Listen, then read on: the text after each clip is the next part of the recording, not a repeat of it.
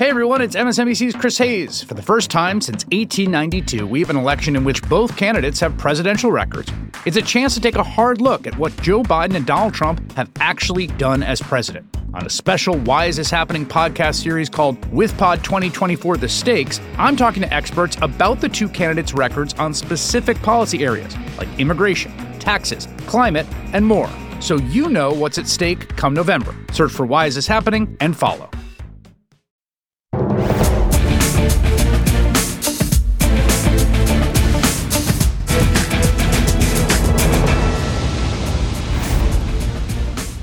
Good evening, everyone. We'll begin the readout tonight with a thing that we really haven't seen in a long time.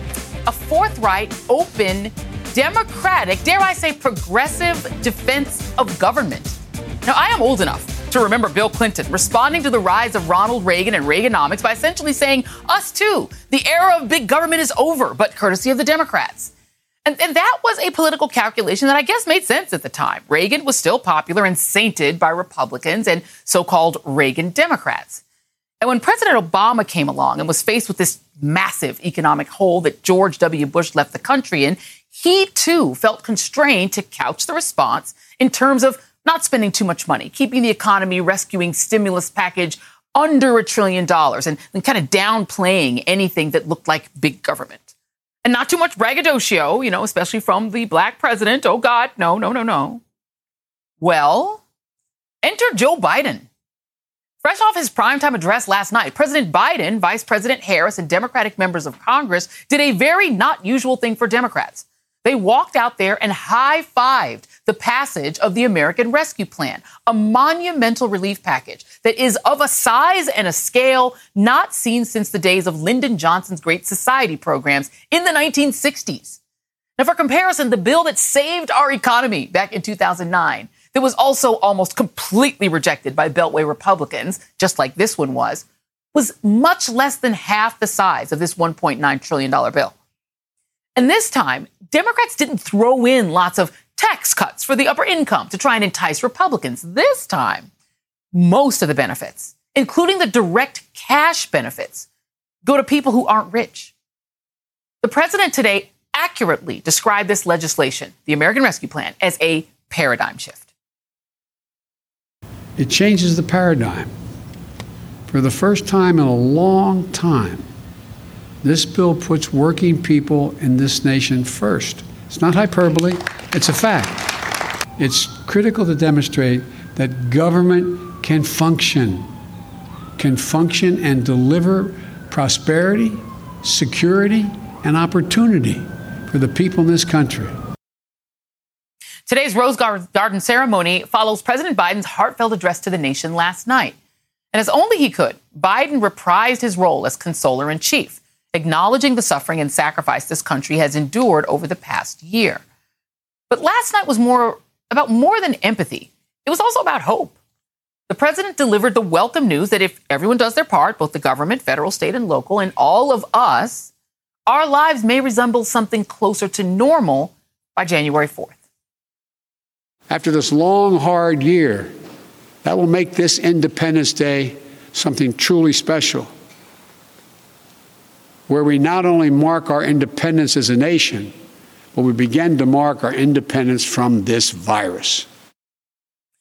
Meanwhile, Fox News covered a Biden speech that may as well have taken place on Earth 2. We don't need to go over the 500,000 dead. We had that moment. Let's talk about the future moving forward. He promises a return to kind of normal, not really, though, but then it threatens to take away the cookie if the little children don't behave. I found that patronizing and, frankly, embarrassing. This is a free people. This is a free country. How dare you tell us who we can spend the 4th of July with?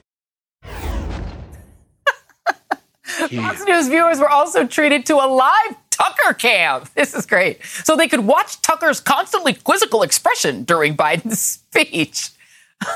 Now, with the promise of better days ahead, the president is set to capitalize on the string of victories that he's had, hitting the road to tout the benefits of his historic relief package, bypassing the national media to deliver his message directly to the American people. And critically, they're sure to show up on your local news outlets with your traffic and weather together. That is important news coverage for any president. Now, at the moment, however, it does appear that the American people are actually already sold on Biden's relief package. In fact, a recent poll from CNN finds that the American Rescue Plan is more popular than the president himself. In contrast, that same poll 12 years ago showed that the economic stimulus plan of 2009 was actually less popular than then-President Obama. I'm joined now by Dean Obeidallah, host of the Dean Obeidallah Show on Sirius XM and columnist for MSNBC Daily. Elise Jordan, former aide to President George W. Bush, and Jonathan Allen, NBC News digital senior national political reporter and co-author of Lucky, How Joe Biden Barely Won the Presidency. I'm going to start with you, Jonathan, with a promise that we're going to have you back on just to talk about this book, because I am fascinated by, I know what the book is about, and I'm fascinated by it. But just for right now, you've covered both of these White Houses that both included Joe Biden. And I am struck by what feels to me like a kind of generational change in the way Democrats talk about government. Because Democrats, post-Reagan were kind of shy about talking about government. He's saying, no, when government works, government does this, this, this, and this, and gives you checks. Can you just talk about what that evolution has been like, even just for Biden? Absolutely, Joy. Just for starters, the contrast of wanting a competent government and believing that that's a need for the people is so gigantic. And we heard it last night in the speech from Joe Biden. We see it in the particulars of this bill. For the first time in a long time, someone in Washington and a Democratic president, which I think is a surprise after recent Democratic presidencies, is saying the government needs to do things for the people and get money to the people when they need money. And I mean, there are so many things in this bill that Joe Biden's going to be able to go around the country and talk about. It's not just the stimulus checks that have been sort of the headliner, the unemployment insurance, of course, during the crisis. There is a fix for labor pensions here that's going to affect roughly 3 million people and make sure that they are made whole for all the work that they did in the past. So there's a lot for Biden to tout, and it's not about big government. It's about competent government delivering to the public. Yeah, and, at least it strikes me that from what I've been able to see, Republicans really don't have an answer to that. They've gone back to like cancel culture stuff and war on Christmas. Ain't even close to Christmas. They're still doing that. But it doesn't feel like they have a substantive rebuke of this. But what they're doing is the same thing they did in 2009. All wall together, vote against the bill, say no, no, no, and then run out and say it's too much money, it's too much spending. But the spending is on the American people. It's kind of, to me, kind of hard to sell to the American people. Your government should not be spending this money on you when you need it. But it feels like, I guess that's their argument. I don't see how the politics like that are going to work. Do you? Well, Joy, Republicans are trying to say, well, this is not a bipartisan bill. We went in to negotiate and there was no room for negotiation. But they came in with a plan that was literally a third of what the eventual bill ended up being. And if you look at what President Biden did, he held his ground. And Democrats, they closed ranks, they stuck together, and they got this through in a show of Democratic unity that you don't see at the same time necessarily with Republicans. And so I think that that's really an accomplishment for Democrats that they did get this through. And, for all of the progressive chatter about what's not in the bill, you look at it, it's pretty incredible. It's a huge, huge spending bill, the second largest in American history. And Joe Biden got it through, and it's going to do amazing things to cut child poverty if the projections hold up that economists have been saying. So this really is a very substantial achievement from Joe Biden out of the gates. Dean, it's a substantial achievement. I mean, listen, from their most, sort of right-wing member, Joe Manchin, all the way to Bernie Sanders, they're all like, this is a good idea to spend this much money. The Republican argument that it should have been like a sixth of this amount of money spent on you. It's still saying the government is only doing the right thing when it's spending money on tax cuts for the rich. If it's spending money on you, sorry, Poppy, that's too much money to spend on you. Like, it doesn't sound like there is a core argument to say the government shouldn't spend this much money on you. You're not worth it. Let me show you. Let's go from the sublime to the ridiculous. I mean, the sublime would be if people really thought that way. Marjorie Taylor Greene, we call her Margie Q. Her response. This was to the speech last night. So this isn't even to the bill, because her constituents are also going to get those checks. I don't know what she's going to do at re-elect time. To the speech last night from Biden. She called it the most bizarre speech from any president I've ever seen. So, like, she probably wrote that tweet before he even spoke and then said, does Biden even, know about all the open states? He's telling us we can't barbecue till July 4th. We've been barbecuing. Like, so it's like the response to it is just to say something that's fundamentally stupid. John Cornyn jumped in too and said, well, why can't we get together? Why do we have to wait till July 4th? He said, if everybody's going to have vaccines by May 1st. Well, no, he never said everybody's going to be vaccinated by the 1st. They're acting like they either don't hear what they're acting like they didn't hear it, or they're acting like, I don't know what they're doing. Do you have any kind of understanding of it? Well, Joy, it's hard to understand because I don't speak stupid, so I don't understand exactly what they're trying to say there. I need the translation to English because it doesn't make sense. I just want to point out, you played Joe Biden at the Rose Garden. I want to remind people, President Trump's, the last occupant, his first Rose Garden event was May 2017. Why? There were all the Republicans there to cheer because the House GOP had just voted to repeal the ACA and take health insurance away from millions of Americans, and they were gleeful. Look, what a contrast. Democrats are gleeful because we're helping millions of Americans. Could not have a more stark contrast about the DNA, the GOP, and the DNA of the Democratic Party. And you mentioned as well, look at Ronald Reagan's famous line, the 9 most terrifying words are, I'm here from the government to help. I'm here to help you. And Republicans have lived for that forever. Even Bill Clinton said in 1986, the State of the Union, 1996 State of the Union, the end of big government's over. Even Al Gore in 2000 bragged how he reduced the size of jobs when he was running for president. Things have changed. This is a new world we're in where we can usher in policies that help people. And polls show, I don't care what Republicans are voting for, this is bipartisan because at least 40%, if not 50% of Republican base was on board with this. That's real bipartisan. Yes. The GOP elite, the millionaires in Congress, I don't care what they're voting. The average American, Republican, and Democrat need the help. Absolutely. Beltway Republicans do not mean. See, the media cares more about bipartisanship. I'm sorry. The media cares more about bipartisanship than normal Americans. Every American doesn't go, well, did enough Republicans vote for this to be a good thing? They have to, am I getting the check? Am I getting my money? That's all people care about. They don't care. Bipartisanship is immaterial to it. But by the way, since we did call out Margie Q, this is what the Fox crowd said is better. Okay, we heard Biden. Let's hear a little mashup of Donald Trump, because this is what she thinks is not bizarre in a speech. Take a listen. On the MSNBC podcast, How to Win 2024, political experts, former Senator Claire McCaskill and Democratic strategist Jennifer Palmieri examine the campaign strategies unfolding in this all-important election. The focus is on the voters that are not necessarily in your corner now. If Democrats are going to win in 2024, we have to be able to explain what is happening at the border and what the solutions are. Search for How to Win 2024 wherever you get your podcasts. New episodes every Thursday.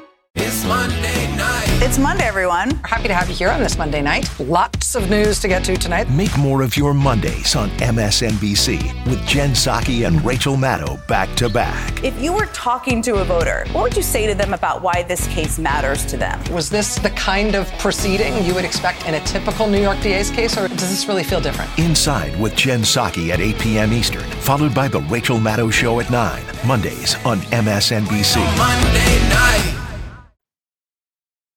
Believe it or not, I watch my words very carefully. There are those that think I'm a very stable genius, okay?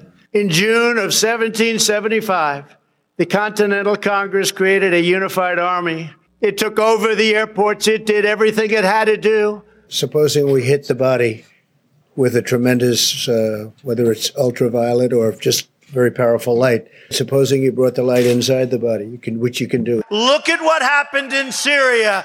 Boom, boom, bing. Bing, bing, bing, bing, bing, bing, bong. If only Biden had come out and said, boom, boom, bing, bing, bing, bing, bing. Elise, I have to ask you, because you've worked with with candidates. Back at home, I've worked in local news and I've worked on campaigns. And I can tell you, getting in that 5 and 6 o'clock news is everything. Can you just talk about the importance of this tour in terms of actually getting Biden, Harris, et cetera, in front of local news audiences and whether that's going to be a big deal for them? Well, Joy, I just couldn't believe it almost. It was so foreign to me when I read that they were going to do a traditional tour promoting their policy in states that maybe were swing states and had Senate elections coming up in 2022. And I thought, wow, this is just a return to traditional politics. And there is some rhyme and reason to it, and trying to sell your policy and trying to add to your ranks instead of just getting by on division, which is what Donald Trump did. So I think it's a great thing for the Biden administration to fan out and to have to explain and defend and promote their policy. 100%. And I've been running away from the word sell, because they're not selling it. People already like it. But yes, you have to keep promoting. You got to promote. It's like being in entertainment. You got to keep promoting. And that is a core part of politics that Democrats have left behind. So glad to see it back. It's needed. Elise Jordan, Jonathan Allen, whose book you guys got to read. Dean is going to be back later for Who Won the Week. And up next, a major development today in the George Floyd case as we mark 1 year since Breonna Taylor was killed by police in her own home. Plus, Tucker Carlson's manly confidence is clearly threatened by strong women. Couldn't dance on Dancing with the Stars and never served in the military is now disparaging America's fighting women. You know, Tucker was almost the absolute worst last night. Does his ugly anti-woman military disparaging tirade put him over the top tonight? The big reveal coming up.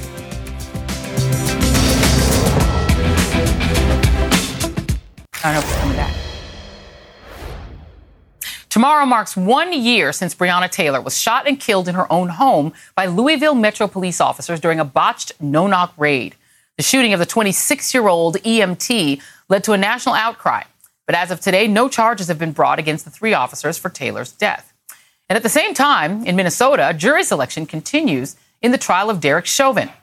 The former Minneapolis police officer is accused of killing George Floyd by kneeling on Floyd's neck for nearly 9 minutes.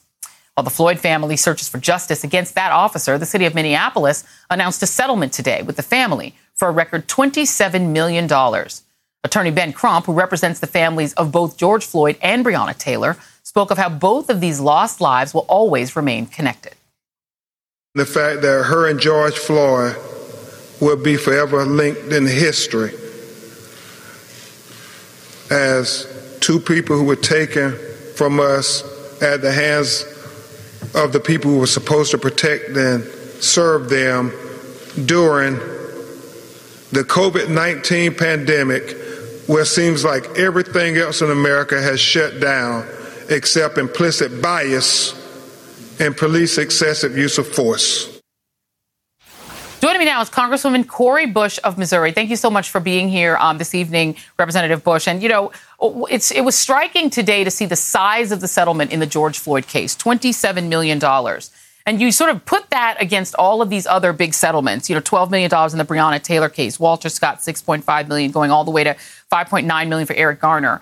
It seems to me that these states, cities, and municipalities are putting out tens of millions of dollars of taxpayer money to solve, rather than trying to actually solve the problem of police killing unarmed Black people, that they'd rather pay than change. Does it strike you that way?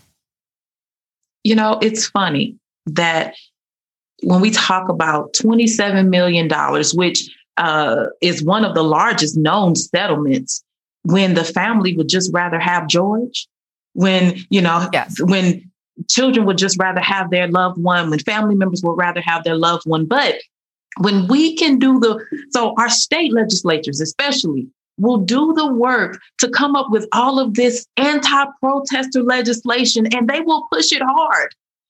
But instead of just fixing the problem, so you don't see all of the legislation that says don't kill Black people, you see the legislation that says don't be mad that we kill Black people. And that's the issue. That's the problem. And so this is why we speak up. This is why we have to stand. It's not, you know, $27 million. Is that what his life was worth? You know, we can't put a price tag on this man's life. We can't put a price tag on Breonna's life. When we think about how one person affects another, about how we can, as individuals, we can each change someone's lives. You can't put a price tag on that. His daughter deserves to have him right now. And $27 million, that's a drop in the bucket for a government that can go build a wall like that, for a government that can come up with money for Space Force. It's a drop in the bucket. Yeah. Let me play Breonna Taylor's mom, because, I'm reminded, particularly as we are hitting this COVID anniversary and her anniversary, right, basically at the same time, she was an essential worker. She was an EMT. She was in the position to save lives in her job, and instead was killed in her own home where she was supposed to be safe at home sleeping. Here's Breonna's mom, Tamika Palmer, on what her focus is now. Take a listen. Still to get justice, nobody's been held accountable for what happened to her. That's the problem, though. So, and until that happens, I guess I'll just continue to fight. And when you think about the fact that the state AG, who basically went into the grand jury with an intention, it seemed like an intention to make sure that these officers were never charged with a crime, and only wound up charging one for firing a bullet recklessly into the apartment of one white neighbor, and not even a black neighbor who also had a bullet in their apartment. It was very selective. He's now in a position of being politically rewarded. You've got Mitch McConnell's folks talking him up as maybe the next United States senator. Like, the rewards are real for people who get in the way of justice in these cases. I don't know if how do we undo those incentives and switch the incentives to be toward justice for these families? First of all, we keep doing what we're doing. We have activists who are running for office and saying, we're going to keep our feet on the ground, but we're also going to go into places where we have the power of a pen and the power of the purse. We have people in place, like I saw Rep. Atticus Scott, of Kentucky today, asking AG Merrick Garland to fully investigate Breonna Taylor's death. She filed House Resolution 93 today. That we need people seated that are going to use their position for this type of work. But then also, we have these grassroots organizers out there on the ground. We have to connect the political, the people in power with the people who are on the ground. And that's what I'm here to do. That's why I'm sitting here as the politivist. And I want to say to Tamika Palmer, I don't know what it's like to be in your shoes, but I tell you what, when I pick up this mask and I wear this mask, I wear it because they have to say her name. I wear it because somebody else can be the next person sleeping in their bed that was just in their own home and lose their life. We forget about Ayanna Stanley Jones. We forget about how so many Black women and Black girls, and brown women and Indigenous women lose their lives. And just people of color. We lose our lives to the police, and it's no big deal. So what we're going to do, Joy, is we're going to keep on fighting, and we're going to call out white supremacists every single chance we get. And I know you do that. And I do want to ask you before I let you go, you have a piece of legislation that you're working on, because the other side of this is that when people of color, particularly Black folks, but, people of color, as you said, Indigenous, Black, brown, et cetera, wind up incarcerated, in so many states, they lose everything, including their right to vote. So we have on both sides, you either get, if you make it through the arrest, if you survive the encounter in the first place with police, you then might end up disenfranchised in an era when people are already being disenfranchised. Tell us about your bill. Absolutely. So our right to vote, of course, is the foundation of our democracy. So for the first time ever, the House took up a vote on my amendment, which was to restore the voting rights to our community members who are serving sentences for felony convictions. So our amendment didn't pass, but 97 Democrats voted with us, and 13 of them were chairs of House committees. So that's huge. We got to dismantle white supremacy in all its forms. So this is a start, because it's about humanity. We cannot deny people of their humanity. That's not justice. We can't continue to deprive our citizens of full rights of citizenship. That is not justice. Passing this pro-democracy legislation dismantles Jim Crow era anti-democratic practices. That's the justice. Yeah, absolutely. Representative Cori Bush, you are always outspoken. I want one of the copy of those masks. I got to figure out from you how to get one of those masks. That is a really great thing that you have there. So thank you very much. Really appreciate you. Have a great weekend. Thank you.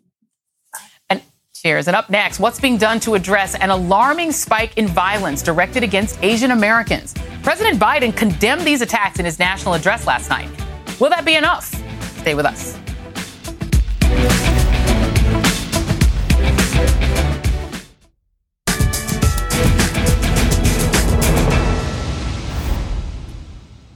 One of the reassuring and, quite frankly, surreal aspects of President Biden's primetime address last night was his stark contrast to the former guy. One example being Biden's rebuke of the rise of racially motivated attacks against Asian Americans, a surge many blame on his predecessor's racist rhetoric about the coronavirus. Vicious hate crimes against Asian Americans who've been attacked, harassed, blamed, and scapegoated. At this very moment, so many of them are fellow Americans. They're on the front lines of this pandemic trying to save lives. And still, they're forced to live in fear for their lives just walking down streets in America. It's wrong, it's un-American, and it must stop.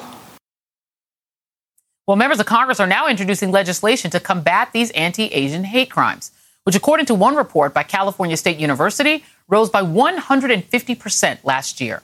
Joining me now, two members of the Congressional Asian Pacific American Caucus, Senator Mazie Hirono of Hawaii and Congresswoman Grace Meng of New York. Thank you both for being here. I'm going to start with you, Senator Hirono, because I saw your statement that you made. I want to say it was earlier this week or last week, where you also came out very forthrightly and talked about what's going on. Looking one case, one of our great producers found a case of an 83-year-old named Nancy Ta who was attacked in Westchester on Tuesday. She says her assailant came up to her, cocked his head back, and spit in her face.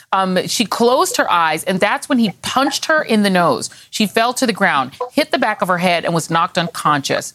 She didn't want to go to the hospital, though. Ms. Ta didn't want to go to the hospital because she couldn't afford the medical bills, which is, a total sort of connection between the economic, sort of perils people are in and the physical peril Asian Americans are in. This woman, Miss Nancy, is 83. Yes. This is horrible. I am shocked that it's been a year and nothing's been done. I'm shocked, too. And part of why nothing has been done is because we had the previous guy who talked about the China virus and the Kung flu and all that, created an environment where these kinds of vicious attacks can happen. And what a contrast with the new president, President Biden, calling out these kinds of crimes, saying it's wrong, it's un-American, and must stop. And it's great to be on your program with my good friend, Congresswoman Grace Meng, who is a leader on these issues. Well, yes, and the leader on this legislation, too, because I know that you're co-sponsoring the Senate version. But Congresswoman Meng, I want you to go ahead and describe your legislation and what would it do? Sure. First, thanks, Joy, for having me. And it's always a pleasure and an honor to be with Senator Hirono, our trailblazer. Look, this legislation really would help so many people in our community, and not just Asian Americans, actually, anyone who has ever encountered a hateful incident or a hate crime. It asks for dedicated personnel and resources at the Department of Justice and allows for more cooperation in helping local law enforcement, local community organizations better educate our everyday community members so they understand why it's important to even report these types of incidents. And, Senator, Reverend Sharpton was on earlier this evening with Nicole Wallace, and he made the point that we have to, take this on in all of our communities and make this an effort that's joint across communities. There's some incidences where the attackers are African-American. There are instances where the attackers are white. It can be almost anyone. And so how can we be helpful in other communities that want to be allied with the Asian American community? What things can we do? I was really gratified to hear Al Sharpton. I watched that segment also. And he said, all of us, regardless of our own ethnic backgrounds, we all need to speak out against these kinds of targeting of any group. And so that's what we all have to do. And of course, what's really important is leadership at the top, President Biden calling this out and putting together a process whereby these crimes can be reported. And by the way, there is underreporting because sometimes the police departments don't report a hate crime as a hate crime. And that's why it's important to have somebody designated at the DOJ to review these kinds of crimes so that they can be prevented and prosecuted. And Congresswoman, that's a really good point, right? We need more reporting. But also, I would have assumed some people are afraid to report it, right? Because people are not trying to stand out. I mean, in an era where people are, where you had a previous president blaming and naming the virus that just locked everyone up after China, even if people are not Chinese, people are not necessarily savvy about who is who. I know this happened when Muslims were being attacked. Sikhs were being attacked, too. So it's like anyone who people think they can group into this group is there a worry that it's way underreported? Definitely. We've heard about over 3,000 incidents being reported within the last year, but we likely know that the number of incidents are much higher. And it's not always easy to report, right? If you're a senior citizen, if you have obstacles with the English language, if you're on your way to work, it's just not easy and convenient necessarily to report these incidents. And I also want to piggyback off of what Senator Hirono said earlier and what Reverend Sharpton said. A local Black activist at a rally to speak up for Asian Americans once said that the answer to racism is never more racism. It is solidarity. So we want to make sure that our communities, whether it's Black Lives Matters to violence against Asian Americans, that we are standing up and speaking up for each other. 100%. It's the allyship that's really going to get us through. I have to stick with you for just one moment, Congresswoman, because, of course, there is another story, the story in New York about the governor. There are lots of calls for him to resign. Are you among those who believe that he should resign, or do you think the process should play out that's happening there now, meaning let the legal authorities and the AG investigate? I think that the number of stories and the number of incidents that have come out in recent days and weeks make it really difficult for the governor to do his job. I sympathize with the women who have come out and share their heartbreaking stories. I did issue a statement today asking for his resignation.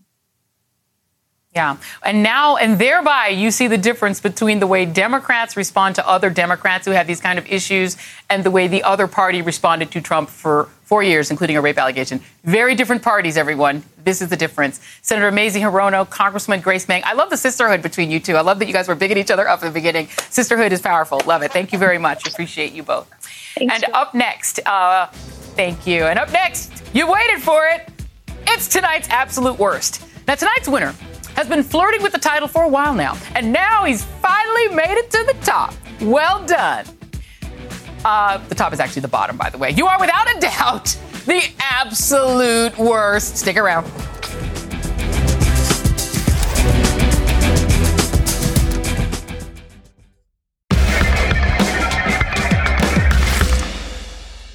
Bless Tucker Carlson's little heart.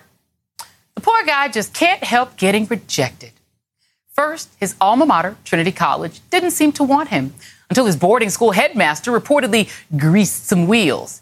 Did I mention Tucker happened to be dating the headmaster's daughter?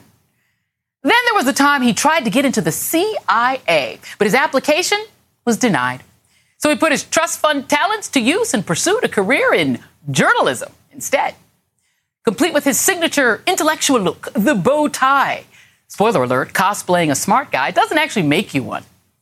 And, of course, who can forget the savage dragging he got from Jon Stewart back in 2004 during his Crossfire days on CNN, which is actually probably the closest he's ever come to combat, bringing us to why he's tonight's absolute worst. See, good old Tucker Carlson, Swanson, frozen food heir, and boarding school elitist, is now spending his nights hanging out under his little troll bridge at Fox News, attacking women in the military. So we've got new hairstyles and maternity flight suits. Pregnant women are going to fight our wars. It's a mockery of the U.S. military. Tucker, who's probably spent more time playing lacrosse with his buddies Chip and Todd than serving this country, has been obliterated by everyone from Pentagon top brass to veterans groups for that nonsense. No, sir. This is the U.S. military. The men and women who defend your freedom. Something a prep school boy like you will never understand. Then there's Senator Tammy Duckworth, an Army veteran who lost both her legs in combat in Iraq and is also the first sitting senator to give birth while in office. She tweeted, F Tucker Carlson. While he was practicing his two-step, America's female warriors were hunting down al-Qaeda and proving the strength of America's women. Happy belated International Women's Day to everyone but Tucker, who even I can dance better than. Bloop. And the Pentagon quite literally smited him for dissing diversity in the ranks. Pentagon Press Secretary John Kirby said the Defense Department won't be taking advice from a talk show host. Well, that one really messed with his soul, like ether. Well, if he has a soul. Because last night he went on his little show and whined about how he, Tucker, is the victim. If the Pentagon can show that pregnant pilots are the best, we will be the first to demand an entire Air Force of pregnant pilots. Since when does the Pentagon declare war on a domestic news operation? Can't remember that ever happening. He should probably put the bow tie on. He'd look smarter and sound smarter. I'm sure. I'm now joined by Pennsylvania Congresswoman and retired Air Force Captain Chrissy Houlihan. I have no real questions for you. I just want to let you talk. Your thoughts on Tucker? Hi, I'm Jonathan Capehart, and I'm excited to share some great news. Both the Saturday show and the Sunday show are available as a podcast. Every weekend, I look forward to bringing you the most important political news and the newsmakers who are creating policies that affect your life. For me, it's all about the conversation. That's when news is revealed and understanding begins. Search for Saturdays and Sundays with Jonathan Capehart and follow. I am so grateful to have this opportunity to have this conversation with you, because your story is a little bit even more rich and more multidimensional than you think it is. Because I, in fact, did go to that very same high school that Tucker Carlson went to. It is a very nice prep school, an excellent education. And I was fortunate to go there on a scholarship that was given for military children. And so we took very different paths when we graduated. You outlined his path, and my path was to join alongside my family members as a third generation member of the military in the Air Force, of all ironies of ironies. And I served, and now I'm serving in Congress. And I think the divergent paths that each of us have taken, I largely have tried to stay away from a conversation about our similar backgrounds and heritages. I've largely tried to ignore Mr. Carlson because I don't think he deserves the oxygen that we're giving him. But with these conversations and with this statement, these reprehensible references to the women who serve, who protect, who defend, who fight, and in many cases die for his right to have that pulpit, to talk that in that toxic and divisive way, it's just beyond the pale. And I had to come out and decry that. I had to come out and say to Mr. Carlson that he owes the women in the military, the women who've worn the uniform and are currently wearing the uniform, some of whom are in my family, an apology. He owes the men who are wearing uniforms apologies as well, and the families who serve alongside those men and women. And we need to just stop it, stop the outlandishness. And he is the absolute worst. No, I mean, and I love that you brought that out about the high school thing, because, I having been a person who went to Harvard on scholarship and sort of faced occasionally the disdain of the rich folks who got in there because of their last names, thinking I got in there because of affirmative action only, and affirmative action found me because I was smart, right? And for you as a young woman to be able to be in that elite high school because there was a scholarship and there was an opportunity for your family that is serving this country, I doubt that the Swanson Food Air dude even understands that kind of an upbringing or that kind of service. I think that it was an amazing education that I was provided, and something that I don't take for granted. I don't believe that I would be here talking to you now had I not had that opportunity. And I'm really grateful for the scholarship that provided that opportunity, and for the people who taught me and my colleagues and classmates there. But You're right. I think that there's a special place reserved for people who have never walked a day in the footsteps of a soldier, a sailor, an airman, or a guardian, to have this sort of repugnant, repulsive response to the people who are allowing him to have the freedoms that allow him to speak in this way. What's really amazing is that, to me, Tucker loves to pick on people that he thinks he can bully, and women frequently wind up in that category. But to me, a woman who can fly a jet aircraft and be in combat and do all this while also being pregnant, having been pregnant 3 times, and it's a lot on your body. The fact that these are super women. These are like the best, most fit, most prepared, most lethal women in America. And the fact that anyone could disparage the military, which trains very well the people that are in it. People in it are not slouches. How do you feel just as a person who's had that training and had that experience to hear him doubt that the great men and women of our military can train a woman who can also be a mother and be a combatant? Yeah, and let's talk about that for a minute, because what's really interesting is only 1% of our American population ever serves or wears a uniform. And only 20% of that 1% right now are women. And we are, as we know, 51% of the population. And women are the most rapidly growing population in the military, increasingly more and more. We expect somewhere around 30% will shortly within the next 10 years be part of the military. And I hope at some point we reach parity. But you're absolutely right. That's a pretty elite group of people with a pretty special set of training and a real commitment to this nation. And it really, he's barking up the wrong tree in terms of who he's picking on when he decides to pick on the people, the 1% of the population and the 20% of that 1% who is allowing him the opportunity to enjoy the freedoms of this country. Yeah, indeed. We just saw 2 women whose promotions to 4-star general were actually delayed, and their promotions within the military were delayed because of the previous president's misogyny and the fear among members of the Pentagon that he would block it if he knew that anyone other than white men were getting these jobs and getting these opportunities. The situation that we're facing now is, are you worried that the advancement of women now depends on the character and attitude of the person in the White House rather than on their merit? No, and I worry that is the case, and I worry that we've seen that at this highest rank. This is a 3 to 4-star general promotion, the story that you're talking about, and that definitely is an indicator that there certainly are things like that going on down ranks in terms of promotion opportunities and that kind of thing. But I do believe that we're heading in the right direction, and I do believe this leadership right now, including, of course, the White House and the commander-in-chief, have the values and understand the importance of elevating women. I do believe that the Congress also understands that. I helped to found something called the Service Women and Women's Veterans Caucus, which is 50 members strong, bipartisan, both men and women. And it's the first caucus of its kind in Congress that is focusing on this issue specifically.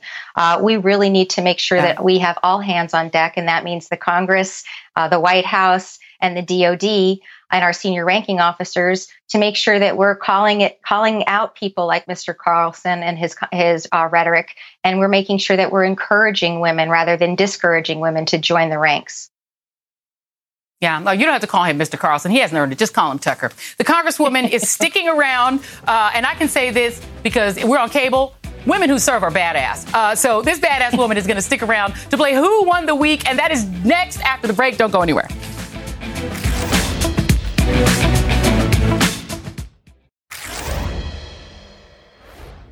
Well, everyone, we did it. We finally made it to Friday, which means it's time to play our favorite game, Who Won the Week? Back with me are Congresswoman Chrissy Houlihan and Dean Obeidallah. I'm going to pressure the Congresswoman because she's an elected official and also an Air Force veteran. I think she can handle it. I'm going to make you go first, Congresswoman. Who won the week? So I can definitely handle the pressure. And I believe that since you said the word badass, I can use the word badass. I believe that a woman named Chris and her daughter and their pound puppy in Kennett Square, which is in my community, won the week because she is, having been unemployed since June with this pandemic, is going to be receiving the stimulus check as a result of the American Rescue Plan. And she is able and excited to pay off some of her bills. And so this is a tribute to her. She's the winner of the week and all of the badass women like her who are managing this really very difficult time. And so with that, I'll turn it back over to you. Oh, thank you. Look, she even did a toss. I think we're going to have to hire her as a co-host on the show. The pressure's now on you, Dean. You are also now at risk of losing your radio show to the Congresswoman, who's actually quite good at this TV thing. So the pressure is high. Do you have an answer that can beat the one you just heard of Who Won the Week? I don't like the contest angle to the whole thing, Joy. Can't we just be friends about this? Yes, we can. First of all, women who serve should win every week. You have more valor and courage in 10 seconds than Tucker Carlson has in his entire life. But I will say this. I think Joseph R. Biden was the winner of the week with the COVID relief bill getting through. His great speech last night that so inspired unity. I wanted to hug Sean Hannity after it was over, and I don't like Sean Hannity at all. So his speech gave us truth, facts, and hope. The only way the speech could have been better is if he announced that we had just arrested Donald Trump. That's the only way it could have been a better speech. Besides that, that I say Joseph Biden. But I think the people that the Congresswoman just pointed out actually probably wins. Actually, I'll have to defer and concede. Every week. Well, okay. Well, these are both excellent answers, and I think they're both actually correct. But my winner of the week is someone I think everyone can relate to. My winners of the week are grandparents. Because the vaccinations are rolling out across the country, particularly people over 60 are getting vaccinated at such a great rate, they can see their grandkids. That is a win for these grandparents, and that also happens to be tonight's moment of joy. Here it is. When I saw the new guidelines, I was very excited because I have been dying to hug my grandkids.